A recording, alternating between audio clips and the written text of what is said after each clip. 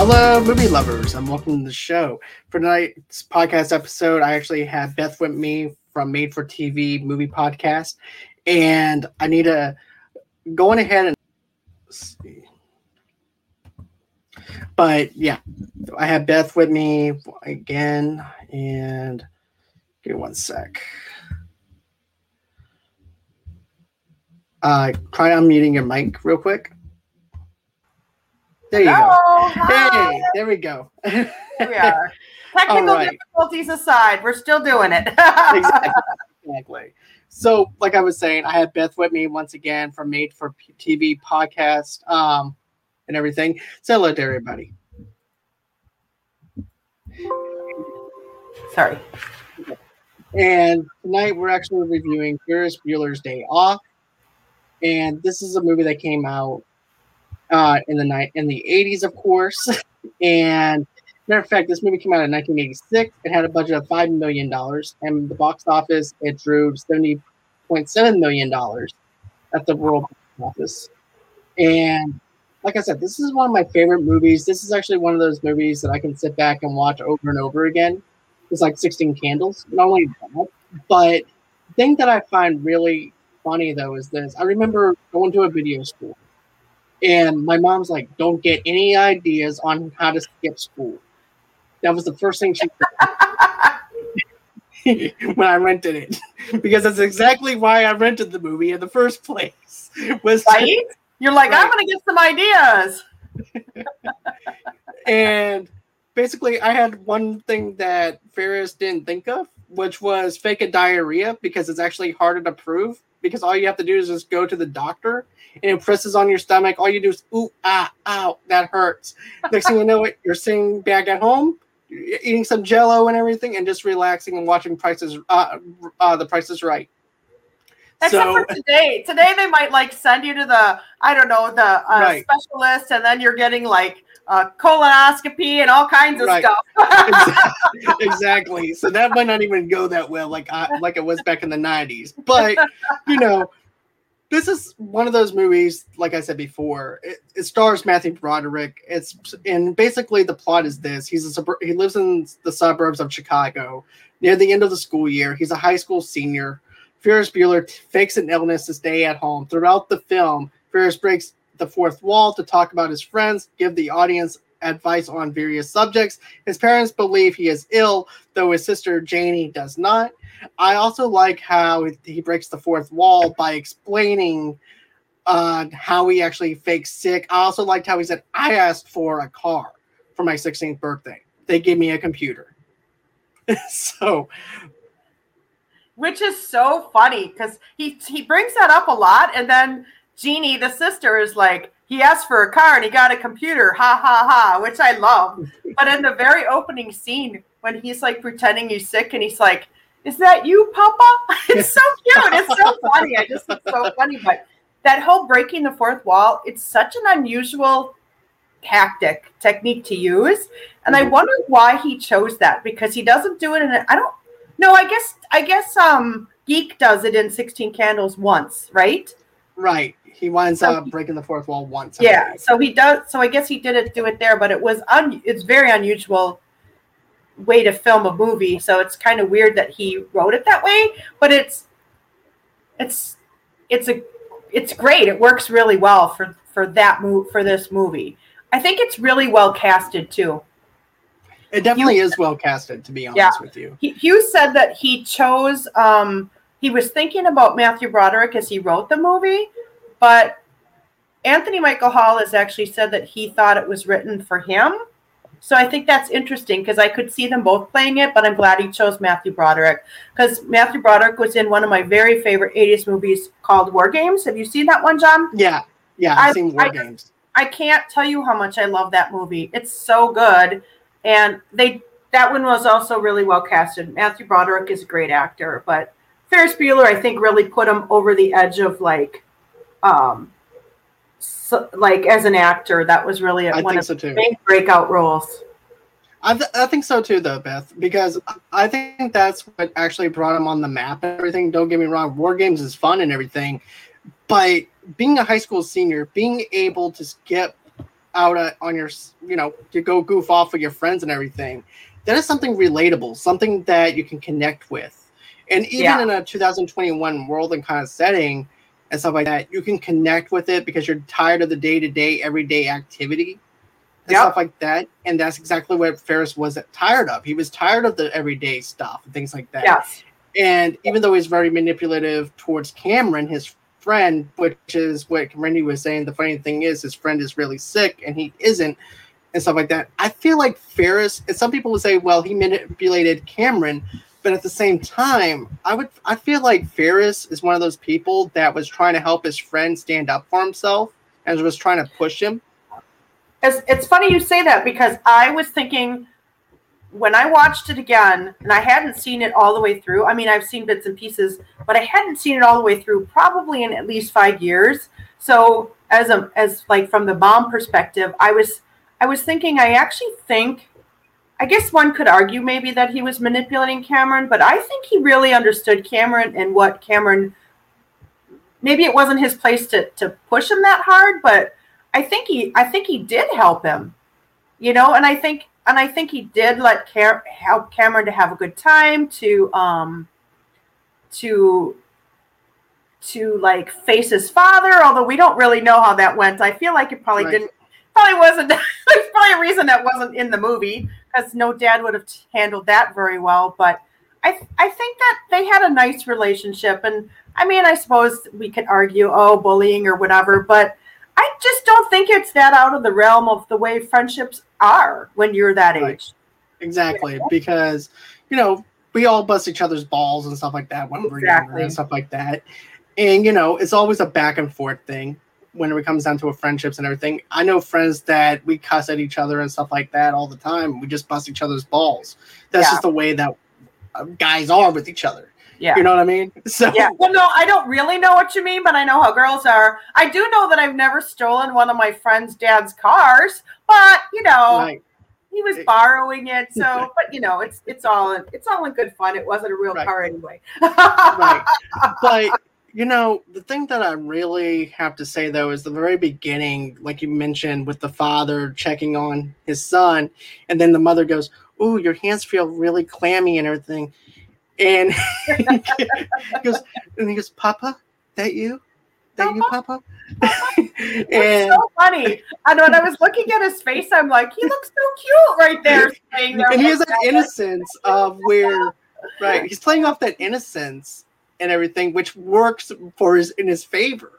Yeah. And everything. And then after they wind up leaving, he goes, "Okay, time to get busy." Well, I think he does this sort of classic. It's a very classic, like, lie to your parents to get what you want when you're in high school kind of moment, because they're so dumb. I mean, they're just like, okay, he's sick, really. Even though it's like his 9th sick day, they're still not like, did he lick his hands? They're just so naive to him, I think. But I don't think they're different than any other parents. You know what I mean?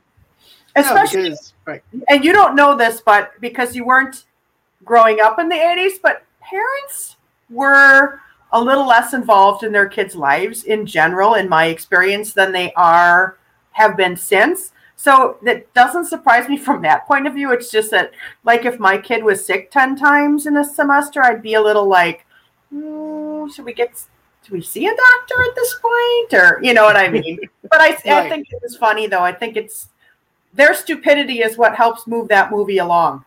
It definitely is. It just shows how naive they are to Ferris and not realizing that he's playing them the whole time, while Janie is actually the good student, the good sister and everything, who goes to school, puts in her time, and does what she needs to do as far as the student goes. And they treat her like she's a troublemaker. They're like, stop tattling on your brother.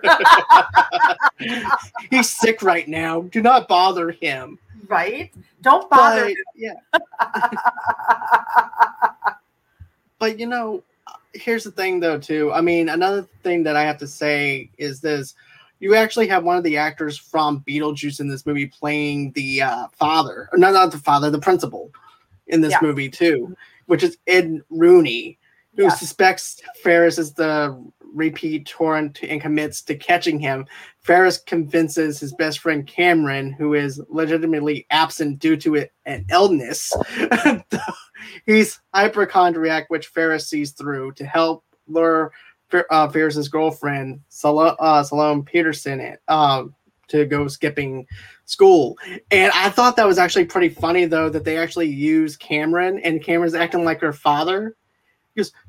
And he's like, yes, this is her father, Simone's father, and I want her to come out in the front of the building by herself. Yeah, I wish we could I wish I could copy his voice in that one because it's so funny when he does the voices when he's calling.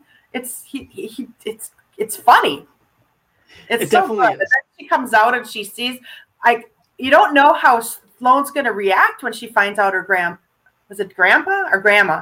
dies. Yeah, her grandma died. Yeah, and then she comes out and you're like, oh no, is she like really crying? And then she sees it's him and she's like, oh, okay, we're all good.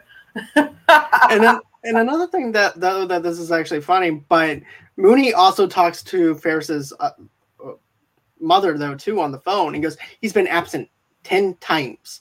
And she goes, 10 times? I don't remember him being sick 10 times. He goes, it says it right here, 10 times. And and then as he's saying that, the absence is actually going down. And everything to like 3. I mean, it's really his parents' fault. They bought him the computer. Right. And this is like hacking before online hacking actually happened. So God knows what he had to do to get the same type of IP address or whatever to hack into the school system to do that. Part of me wonders if that was a little homage to War Games as well, because his character does that in War Games. Yeah. And obviously, you couldn't just break into the school's computer, but that is one of my favorite moments when you're just watching the number go down, and he's just like, "Ooh!" Like I can see as an adult why he would be mad, but at the same time, I'm like, "Dude, you like broke into his house just to catch him in the act." I mean, did a B&D.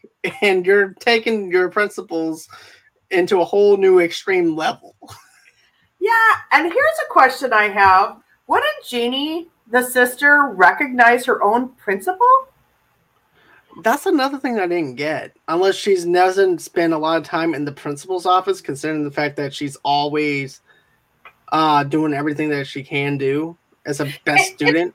Yeah, I think that's possible. And I almost wonder if maybe I was kind of thinking when I rewatched it, like maybe she just panicked because somebody's in her home. Yeah. So maybe that's why she didn't recognize him, because she clearly did when she had his wallet later. But when I watched them, like she sees his full face. So I'm like, oh, you didn't recognize that was him? But it doesn't matter because she still kicked him right in the face. That was funny. That was. And you know what, though? I have to say this. I think that actually makes a lot more sense. When somebody's breaking into her home, we don't look at their face or anything like that. We don't know. It's based off of just survival instincts with her. As an adult, that moment actually really scared me watching that when she's like in the house, like trying to bust Ferris. And then she realizes there's somebody in the house. Like in real life, that'd be really terrifying. That would be really terrifying if you think about it. It has like a little bit of a suspense now that we're actually adults. Yeah. Like, yeah, this is definitely not going to play out well in a 2021 kind of vibe. Although she was kind of badass both that time and then when she goes up and kicks the door in and sees like the mannequin head comes up, and I'm like, oh, you're a badass girl. I always really liked her character because I was like, yeah, that's awesome. Even though she ends up in jail or whatever, or not in jail, but at the police station. Right, with Charlie Sheen and everything too. Whenever he gives out that. That's such a brilliant scene, and it's more brilliant today because of everything that's happened with Charlie Sheen. But even back then, he was pretty much the bad boy. Yeah, he was a bad boy, and he had a reputation. So it was still funny then, but I actually think it's a little more ironic now. It's like foreshadowing his own future. You can really appreciate him in that role today, even though it was not a huge role. but it was funny. I like that. I actually like that scene. I thought it was really clever. Same here. I thought that was really clever of them to actually do that too and stuff like that. And also too, Jennifer Grey is in the movie too, like Brandy said. And then of course, Simone's grandmother dies. And then Cameron is Rooney this is how ruthless Rooney is at trying to stop Ferris no matter what. Well, Cameron's actually entertaining Rooney by saying that the grandmother died. Then you have Ferris that calls him up on the phone and he goes, "Hey, Mr. Rooney, look, I'm not feeling good today or anything. I was just wondering, can you go on ahead and give me my books and everything and my homework that I need so that way I can study and keep up with my classes? Thank you. Bye." And then all of a sudden he's like, because here's the thing. Rooney is thinking that that's actually Ferris, and therefore he's like, you know what? I want to see a corpse. I want to see this old bag. I want to see this just wheel her up. That's just school policy. Yeah. Wheel this old hag up to the school, and I now believe that she's actually dead. Yeah. And then all of a sudden, Cameron's like, "Excuse me?" And then the assistant's like, "Rooney, what? Ferris Bueller's on the other line." And he's like, "Hello?" And then again, I don't know. It was so funny because he's just like, "Oh shit, that's not him." But it really could have been, because he still could have put himself on hold, and it still was him. But Cameron just does such. He's so his like voices are so funny, especially when he's like when he calls when they're at the restaurant when he's pretending he's the Sausage King of Chicago. Right. That part was actually funny though too, to be honest with you. And then also too, the other funny thing, of course, is when Cameron's in his car and he's like, "I'm not gonna go. I'm not going. I'm not going." He's like, then all of a sudden he just cranks up the car. "I'm gonna go. I'm gonna go." And then he cranks it back off and goes, "If I don't go, he's gonna call me. And then he's gonna make me feel bad. He's gonna make me feel bad. Okay, I'm gonna go. I'm gonna go. I'm gonna go." So and then you can see. I mean, he's like agonizing over it. He's really like doesn't know what to do, and then he's like, "Damn it!" I mean, he's so mad. But I think he reacts that way because he knows that Ferris is right. That he needs to take the day off and go and just. He doesn't know what's gonna. And I don't even know if Ferris knew. I don't know if he really had a plan for the day.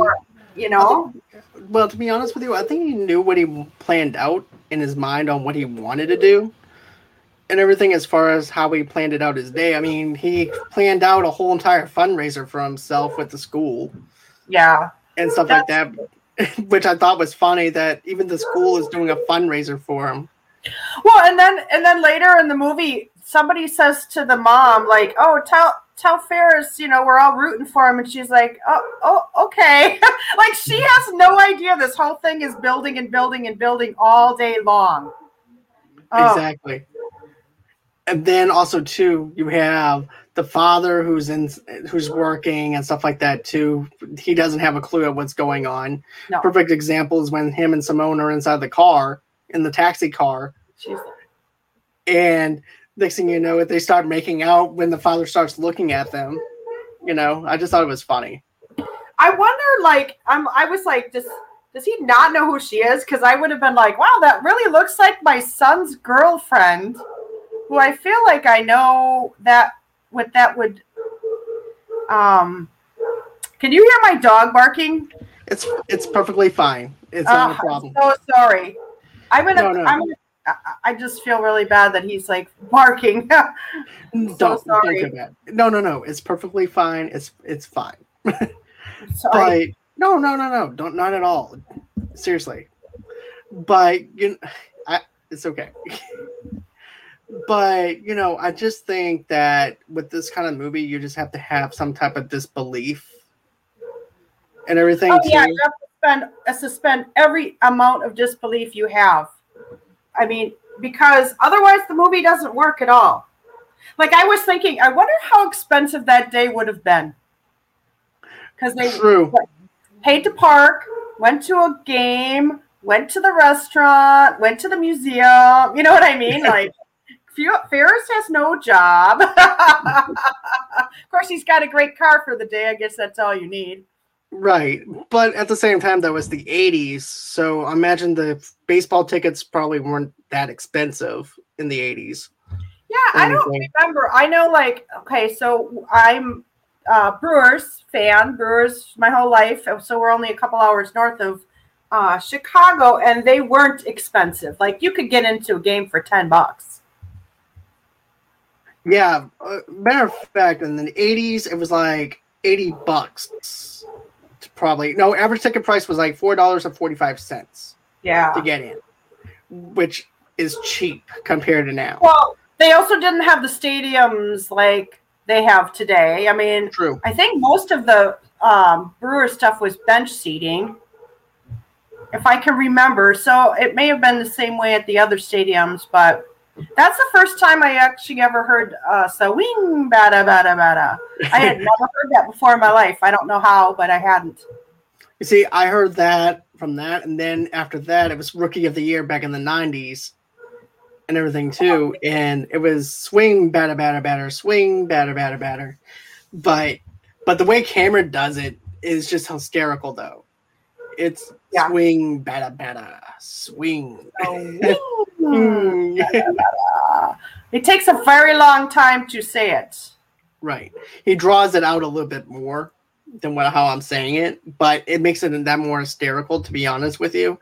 Yeah. And then also, too, another funny thing, too, is like you said, with the art museum, they're over there in the art museum just enjoying the day, watching that, doing the art museum. Then after the art museum is the baseball game, and Rooney's over in the bar watching the same baseball game that Ferris is at, and he has his head turned, and he doesn't even notice Ferris or anything. And then also, too, he sees that this other person has the same kind of jacket that this other person has on inside the arcade area. So he thinks that's actually Ferris. It's actually a girl who's dressed up in the same kind of gear. That was so funny, that scene. Because the first time I saw it, I thought, I was like, because we know that's not Ferris. But then he's like going up to him. And so, but you don't know you're not in on the joke until she turns around. Right, because we know he's at the baseball game, but I'm like, there's no way that he could actually get off the stands and go into the bar that quickly.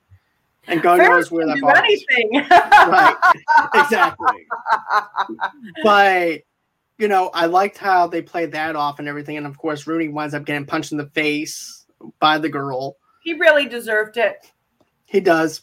He really did deserve that. Kicked pretty hard, but he deserved it. He committed a lot of crimes that day, more than Ferris probably. You know, the other thing I was going to tell you earlier before the show started, I was saying there was something I remembered, and when I was looking up some stuff about the movie, I forgot that for the museum scene, I think it was a sound producer had gotten a song from The Cure that they were going to use for that scene. And then John Hughes had a falling out with whatever producer it was. So when he left, he took the song with him. So the song never made it, which I think is really interesting because at that point, The Cure really weren't that well known. Friday I'm in Love was still 4 or 5 years away. And right. They were still considered fairly alternative underground band. You weren't hearing them on the radio or anything like that. People knew who they were, but they weren't mainstream at all. And so I wonder what that would have done for The Cure, because, you know, when you consider how in Pretty in Pink, the soundtrack made a lot of people really famous. And then when I was watching the scene again the other day, I was like, boy, this really could use some Cure. It would have been a lot more interesting, I think, because in the end, it's not that interesting of music. It's okay, but I think The Cure would have really set that tone so well. It would have been different. It would have been a different atmosphere as far as the rock music goes of the 80s, to be honest with you. Yeah. But don't get me wrong, I like the twist and shout music they used in the parade. Yeah, I did too. That was the first time I heard the Wayne Newton, the Dankeschön. I'd never heard of Wayne Newton before that movie. So I had no idea who he was. I had no idea what Dankeschön was, but I still love that song to this day. which means thank you for coming. I think that's it means thank you. Thank you. Yeah. But I also read that Paul McCartney gave permission to use Twist and Shout, but then didn't like the version in the end that they used. Yeah, I'm not sure if that was like a cover that somebody else did for Twist and Shout, or I don't know. Because that was the one that I grew up on, was that version that I grew up on. I didn't grow up on the one that Paul McCartney did or anything. Yeah, I don't even know who. I don't know. I guess I would have to re-listen to it, but they somehow remixed it or something. I'm not sure exactly what they did, but they did something different that he didn't like. I think he said there was too much bass, or it was. I'm not sure. I can't remember what it was, but I thought that was interesting, and I thought But I also think that it really brought up the Beatles a whole new group of people listening to them, because while they were certainly popular and everybody knew who they were by then, he was in Wings. You know what I mean? Like he was still making music, but younger generations may not have been as familiar with the Beatles. No, they wouldn't have. And to be honest with you, unless you have a mother that actually grew up on the 1950s or 60s music like I did, you're not going to have that crowd that actually knows who the Beatles are, don't have a clue who Paul Ringo is, don't have a clue at who John Lennon is, or Paul McCartney, or anything either. So, it definitely helps to actually have some music that you may have not heard of and be like, hey, look, I want to go on ahead and check out this band because I heard this on Ferris Bueller's Day Off. And this could have actually helped out The Cure a lot more. Yeah, I think so. I think it would have brought them, it could have brought them popularity, mainstream popularity sooner, because obviously they got it with Friday I'm in Love, and that came out, I think, in 92. And so it still was another 6 years off.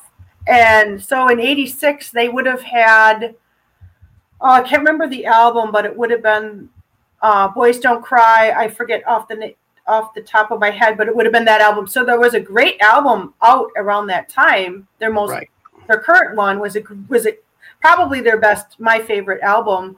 But like I said, it wasn't like it was on, the radio or anything. People just didn't listen to it in the same way that you would. Like today, you can hear Cure songs all the time, because now everybody knows who they are. Their canon sort of came in with Friday I'm in Love, and they make great music. They really do. They're a great band, and they have great music. So I'm glad that they're still around. But I kind of wish that was in the movie. Now that I know that, I can't unknow it.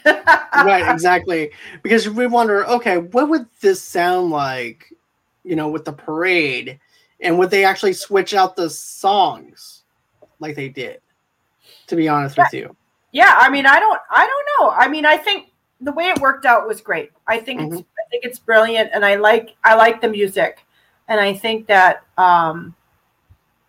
just watching Matthew Broderick lip syncing to Wayne Newton is just so classic. And I was watching that one where he's like at the end of the song, and he kind of like puts his hand up, and he's like doing it, and it's like, he's clearly having fun.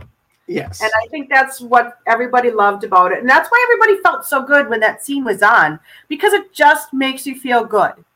It does. To watch everybody dancing, and the window washers are like jamming, and everybody's having a great time. And then there's the father's dancing. Yeah.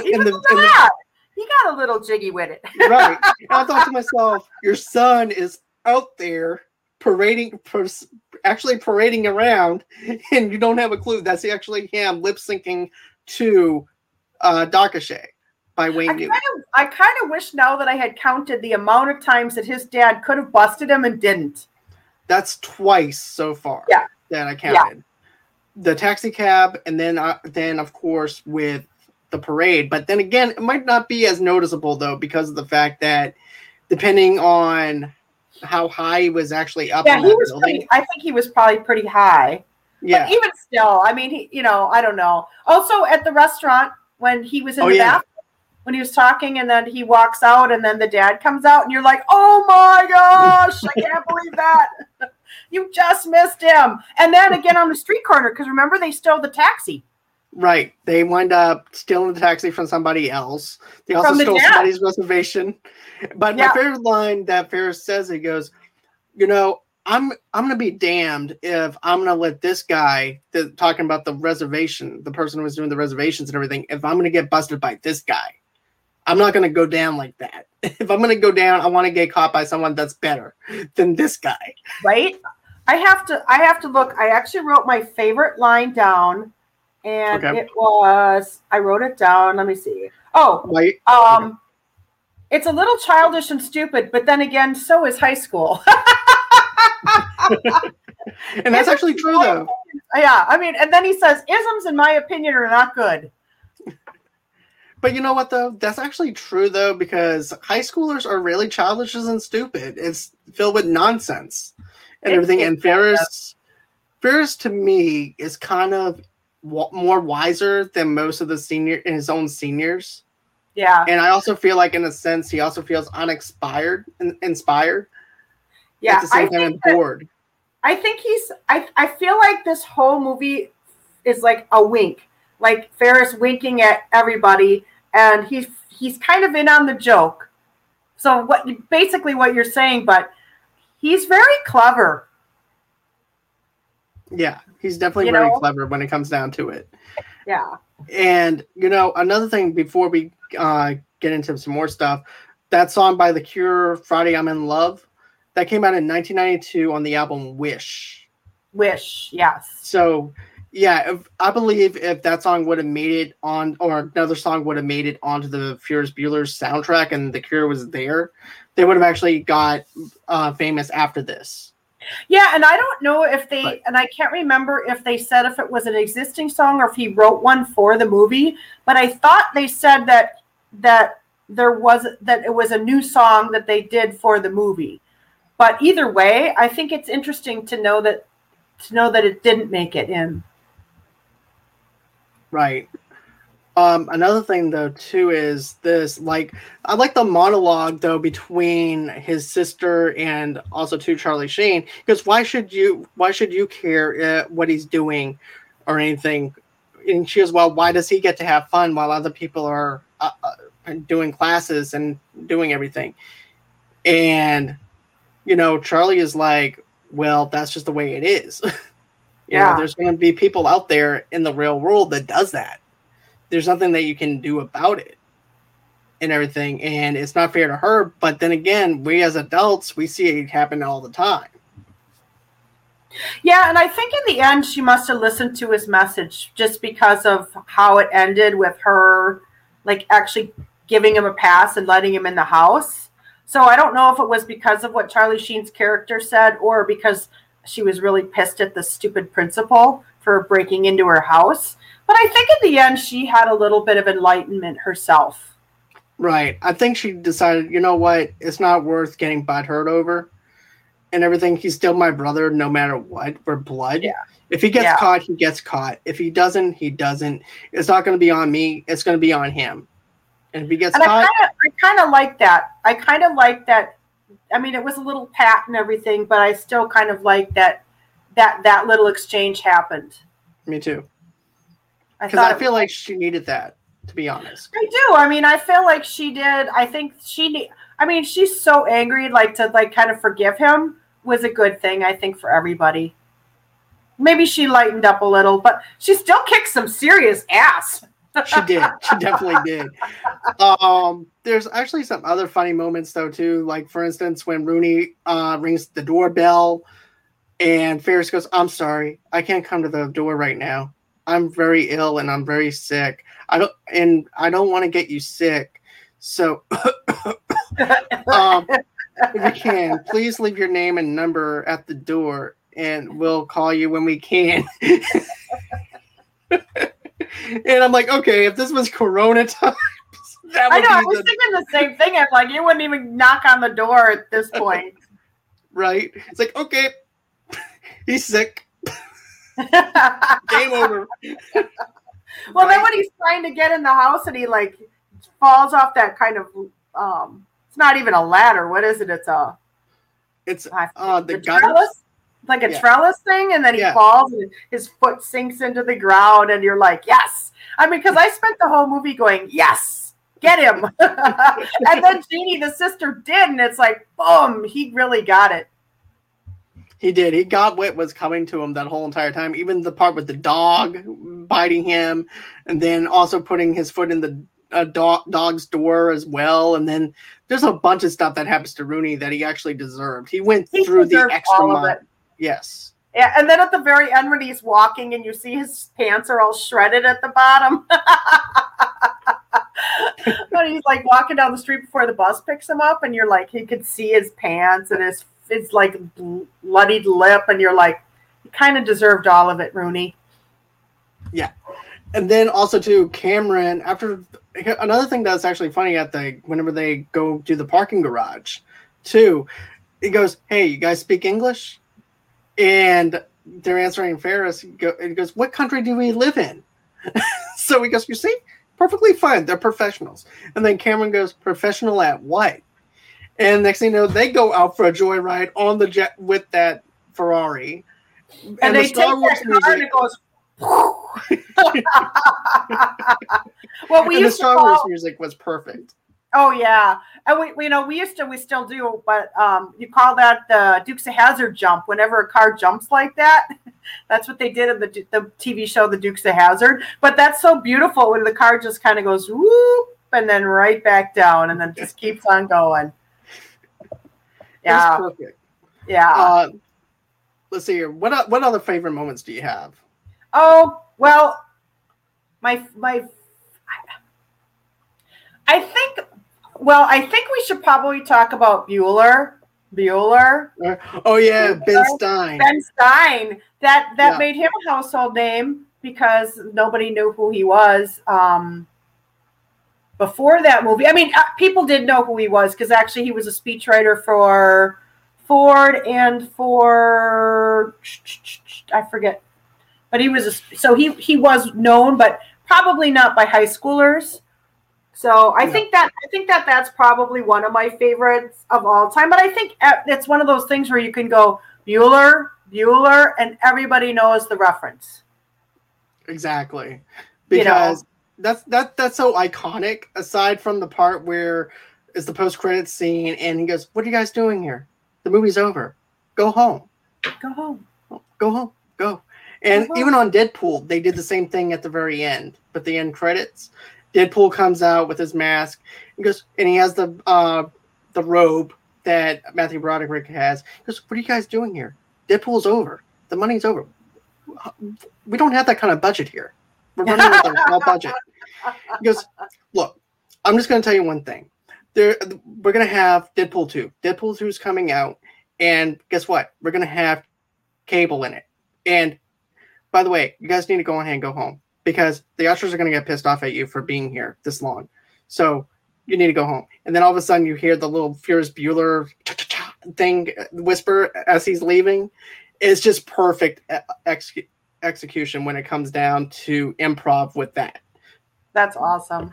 And I think that the movie is so iconic that people do want to pay homage to it and do things like that, because there are things about it that everybody has their favorite moments, but that you appreciate it so much that you want to pay tribute to that.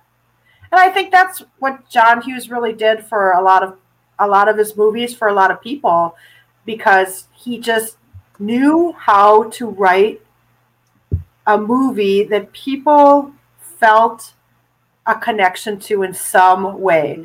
Just look at Planes, Trains, and Automobiles. People have that in their top 10. Everybody I know loves that movie. I can't watch it because it makes me cry so much, but it's such a beautiful movie. And I think Ferris Bueller too. And I think one thing he didn't do in this movie that he did do in 16 Candles was the humor was a little smarter in Ferris Bueller than it is in 16 Candles. It's not as in your face humor, but it's funny and it's real, and everybody knows a Ferris Bueller, and we all know a Jeannie, and we all hated our principal, and you know what I mean. And I think he's so good at writing characters that are believable in the world that he creates. And very relatable. I mean, like you said, Very. we all have a principal that we don't like. We all have a teacher that's actually boring and bland. Yeah. And everything that just makes us fall asleep in class and zones out of everything. Yeah. That's another thing I love about that scene when they show the students and they're all like, when he's trying to teach economics, they're all, I think that's brilliant. It's funny because it's true. Right. That's why it's funny. I agree with you. I 110% agree with you on that, because I remember sitting in a couple of history classes where it was just boring. And there was like maybe one teacher that actually made history interesting because he was doing different impressions. He was telling us, okay, class, today feels like a good day to just cheat. So just cheat. And we're looking at each other like, what? Is he serious? And we're all, so we're just going back to him. He goes, what are you doing? I told you to cheat. Oh, you were serious. but we all have a teacher that is very boring and very bland. Yeah. That's one thing I appreciate about John Hughes, though.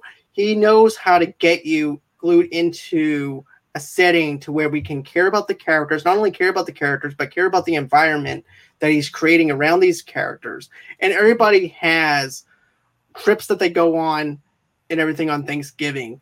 Plane, Trains, and Automobiles is very relatable. It's not in your face. It's more of the fact that it's two grown people trying to get home for the holidays to spend time with their families. This one, you're dealing with a kid that's bored with school, bored with life, bored with everything, because he doesn't feel like he doesn't feel passion with whatever that the school is teaching him. Because he's bored with it. He's been 12 years in school. Yeah, that was actually the heart of what that movie is. What you just said, I completely agree with it. You're right. I mean, I think we all sort of felt that kind of angst because he was a senior and they're all graduating soon, and it's like, why bother going to school? And it's been kind of like haven't learned anything anyway. I really want to just go do something fun, and he did. He did what we all wanted to do, right? We all wanted to go and leave school for the day and go do some really fun stuff, and he really did. And that's he really did. Right. Yeah. I mean, you could argue, manipulative bully, whatever, but I think that his intentions were true. I think so too. And I think that he really loves Cameron. I do. I think that they have a really nice friendship, and I think that Cameron had a good time, and he did made some hilarious phone calls along the way, you know. And also too, there's a transformation with Cameron though throughout the film, where he's thinking about life. He's thinking about what's life after high school and where he's going to be at. And all of us do that and everything in high school. We're like, well, where are we going to be at in 10 years? Where do you see ourselves? And then, of course, Ferris goes, you know what? Cameron's going to be the first person that winds up marrying the first person he winds up sleeping with. Yeah. And it'll be just like his mother or his or something like that. Yeah. But then also, too, they're all wondering where Ferris is going to be. They're wondering about their future. Ferris is worried about after high school, Simone is going to be still in high school. He's going to be done. Yeah. And he's wondering where she's going to end up at. Are they still going to be together or not? It's that teenage worryiness of what's going to happen. Yeah. And there's that anxiety level of what they're afraid of. But with Cameron, though, you go from a kid that was scared of his father and scared of doing things and risking things. And Ferris is actually telling him, hey, look, you need to just relax. Have yourself some fun. We're going to have fun today. Regardless of the fact if you think you're going to have fun or not. We're going to have fun. And that's exactly what happens. Yeah. And he doesn't want to have fun. He just ends up having fun. Right. I mean, Ferris has fun, but Cameron doesn't want to. But I mean, it's interesting, though. Like, he talks about his father in an obviously very not flattering way. And then he has this moment where he looks up and he's like, or he looks down when they're standing at the I don't know, is that the Sears Tower or the John Hancock building that they're standing on those things and looking down? Right. To be honest with you, I don't know. They never really specified. Yeah, they don't really say. It's probably one of those two, because you can, at least back then, you could get into both, and they both had areas where you could view. But he looks down and he says, "I think I see my father," and then you see the shot, and it's just buildings. You can't see him, and I think that's sort of like telling about where he kind of is in that moment, where he's still thinking about his dad and the impact his family has on him. But then by the end of the day, I think he lets some of that go, which I think is important, because I don't think he needed to. I don't really care about growth or not, but I don't think Ferris had a lot of growth, like personal growth. And I don't. What you see is what you got from him.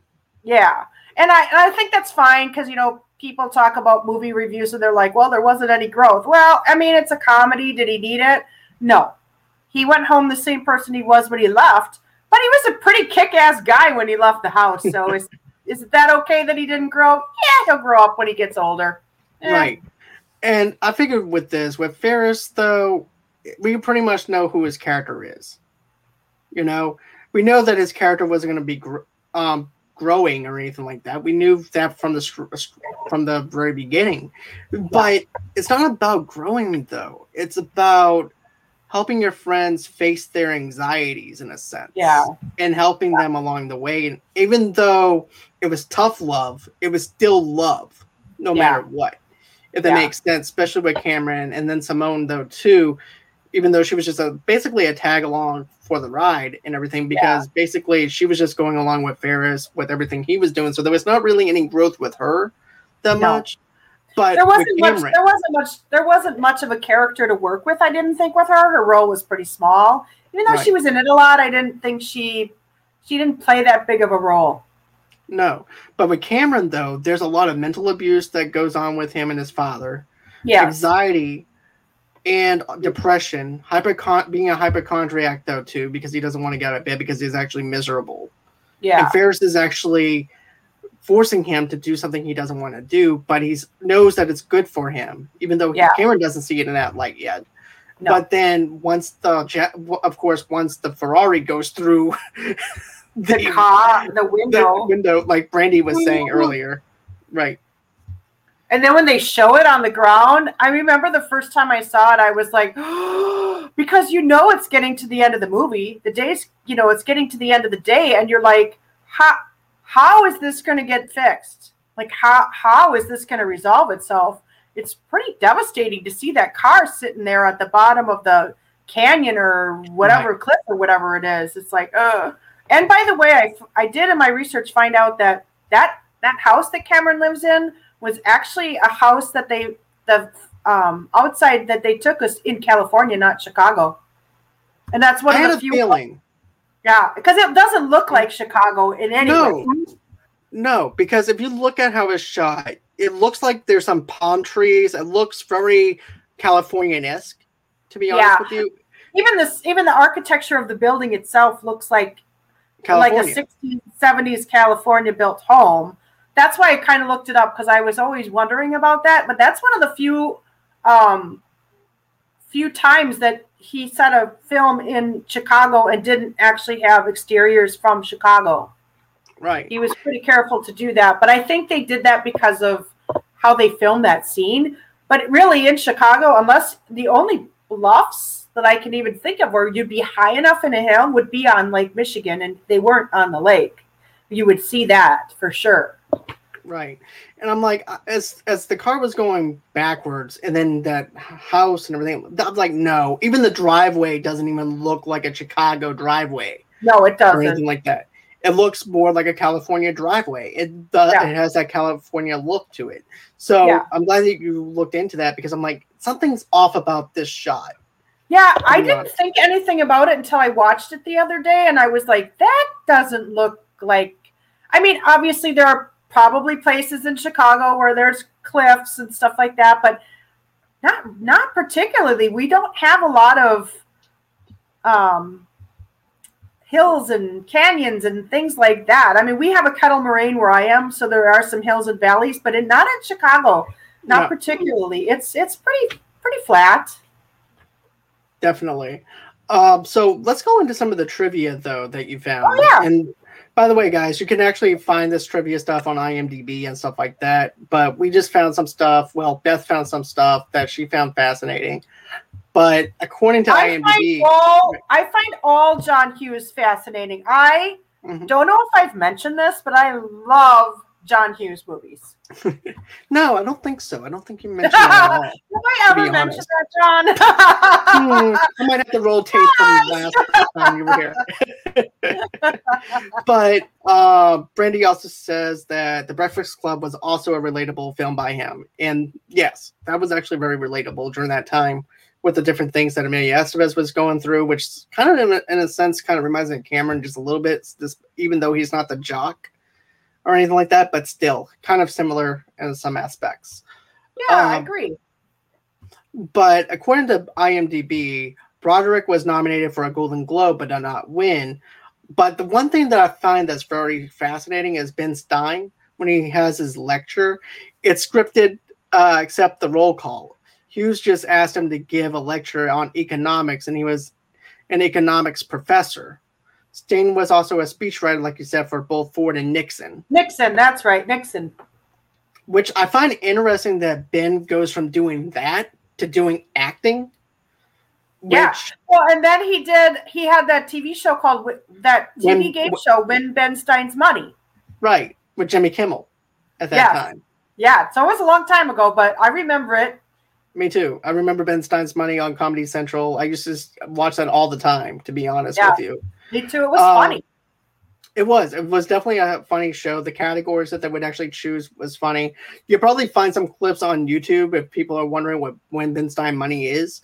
Go ahead and check that on YouTube. I'm sure that they have some stuff over there.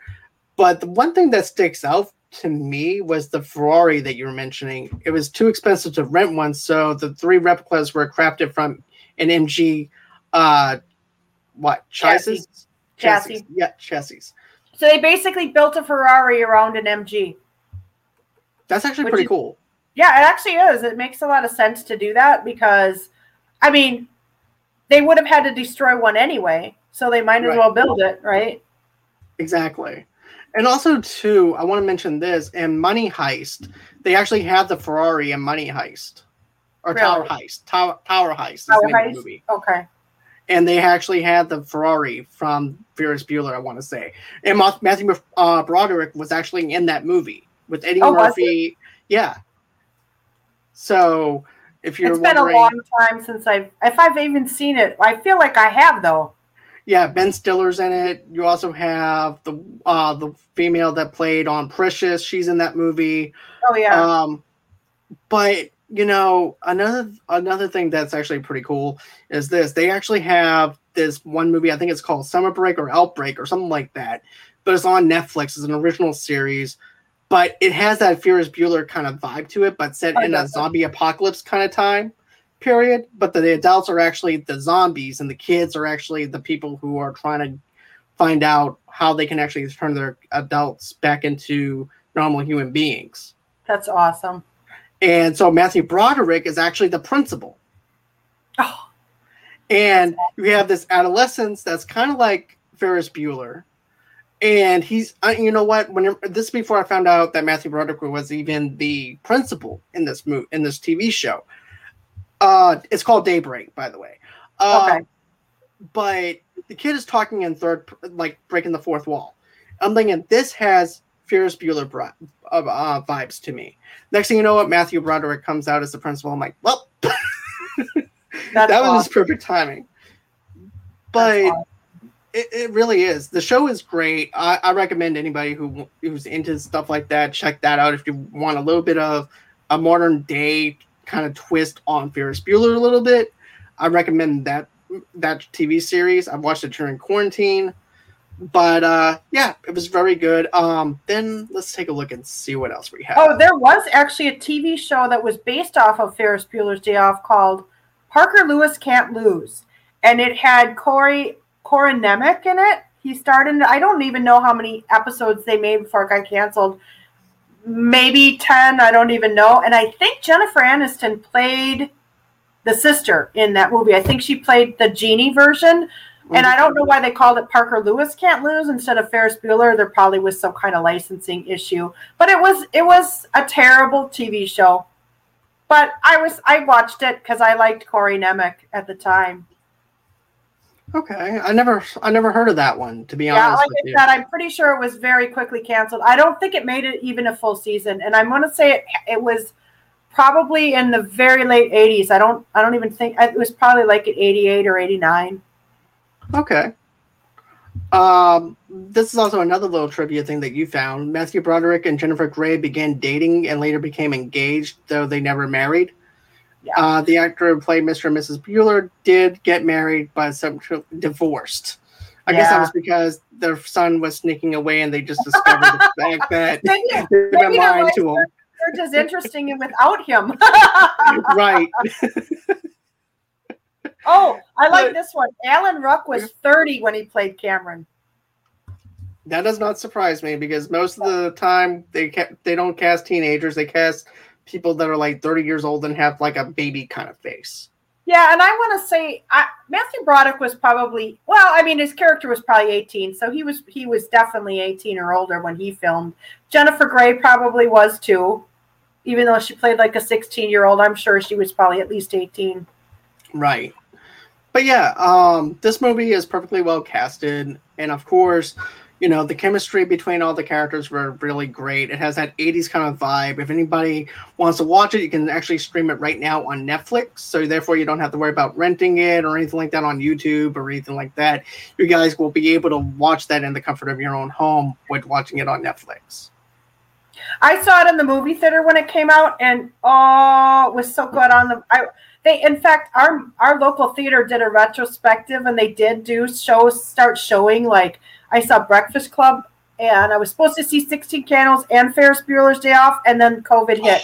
So they never had them. I actually had tickets, and then they closed, which was really disappointing because I really wanted to see, because seeing Breakfast Club in the movie theater again it's the emotions that it brings up are just so raw, and you can feel it. It was so awesome. I need to see that in theaters, to be honest with you. But doing a triple theater experience, or I guess a triple feature presentation of nothing but John Hughes movies, sign me up. I would go and do that in a heartbeat, to be honest with you. Yeah, I loved seeing Breakfast Club in the theater again, and I really wanted to see Ferris Bueller and 16 Candles, but alas, COVID struck and it did not happen. Maybe in 5 years when they do, because I think the 20th, maybe the 20. I don't remember why they were doing it. Maybe it was just a John Hughes retrospective, but it was great to see Breakfast Club. Okay. So any other final thoughts about Ferris Bueller's Day Off or anything like that, or? No, just that I really, really loved seeing it again, and I'm glad we talked. And I'm also sorry, everybody, that my dog was barking. No, don't worry about that. A little troublemaking dog. Hey. I can hear him out in the hallway now. He's out there waiting for me to give me kisses and say sorry. Oh, but no, it's perfectly fine. You know, like I said, life happens. Fur babies need loving too, so it's perfectly fine. It's perfectly fine that your dog was barking and everything. I have no issue with that. When we get to, now, we wouldn't have heard him at all except for right before we started recording, my microphone died for some reason. So when we get together to do Pretty in Pink, I'm going to have that fixed by then, so we won't hear him at all. It's perfectly fine. But anyways, Beth, I just want to say thank you so much for doing this review. It's so fun. I can't wait. It really is. It's always a blast having you on. This is your second time being on here. Yeah. And also, too, I can't wait to do our Pretty in Pink episode with me, you, and Brandy. Yeah, doing this. It's going to be fun. Yes, it is. And you know what? Speaking of fun, where can everybody follow you and listen to your podcast? So we're the Made for TV Movie Club podcast. We review TV movies from the 70s, 80s, and 90s, and we are a comedy podcast. We drop some F-bombs. It's a lot of fun. We have a great time. So we're on Twitter I'm looking at my thing so I don't mess it up, at TV Movie Club Pod 1. We're on Instagram at made_for_TV_movie_club. And on Facebook, we're on Made for TV Movie Club Podcast. We have a website. You could go to madefortvmovieclub.com and find all of our links there. We are on Stitcher, Apple, Spotify, Amazon Music, Anchor, but you can hashtag us at hashtag MFTVMC Podcast, and you'll find us at all those places. Okay. And guys, if you guys want to, we are actually doing another charity. And this time we're doing it for the victims of Louisiana through the Red Cross. I'll have the link up probably after this podcast and everything too, where you guys can donate to the Red Cross and everything, because I feel like that in my heart, it was being led to donate for people to buy some Scentsies and to actually help a cause in Louisiana and everything for victims who lost their homes, may not have power right now, and is able just to help the people and victims of Louisiana. So go ahead, donate $5 to $10, get yourself a Scentsy. You won't regret it. Me and Two Blur Girls podcast teamed up to do this yet again. It's always fun being able to do these charities. Also, to go ahead and follow us on Facebook at Movie Lovers TV Lovers Unite, and on Instagram underneath the same brand name, and of course on Pinterest as well.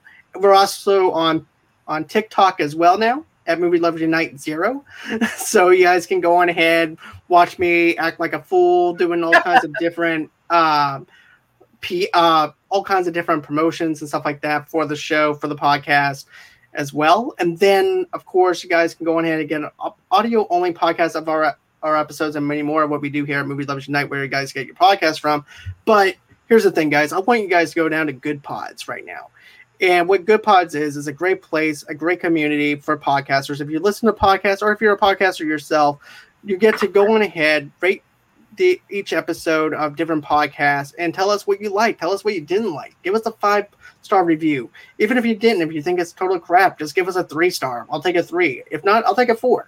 But either way it goes, tell us what you think, and that would be great. Also, too, if you want to donate to our show, all you have to do is go to GoFundMe.com/Movie Lovers Podcast and donate $5 to $10 over there if you guys can. If you guys can't, simple like and a simple share goes a long way here. And of course, subscribe to our channel, smash that subscribe button, smash that like button, smash that bell on the bottom right hand corner to let everybody know that you have notifications coming. Then of course, tomorrow we actually have our trailer reaction for the new Matrix movie that just dropped today for that trailer. So if you're curious as to what we think about this new Matrix movie, go on ahead. Tomorrow at around 9 o'clock Central Time, I'm going to be dropping the trailer reaction that we just shot today. So go ahead and check that out. And then tomorrow I'm also doing a non-spoiler review for I can't even say the word for the new James Wan horror movie, Malignant, or whatever that movie is. It starts with an M. But anyways, I'm doing a non-spoiler review for that. And then Sunday I'm doing a spoiler review with independent director Jason Pitts for that. So, of course, if you guys want to, go ahead and follow me on Twitter at Movie Lovers Unit. And, of course, if you're a sponsor or would like to get in touch with us, just email me at movielovesunite@gmail.com. And that's everywhere you can follow me at, guys. It's been real. It's been fun. I can't wait to do this again. And bye-bye. And thank you again, Beth. Bye, guys.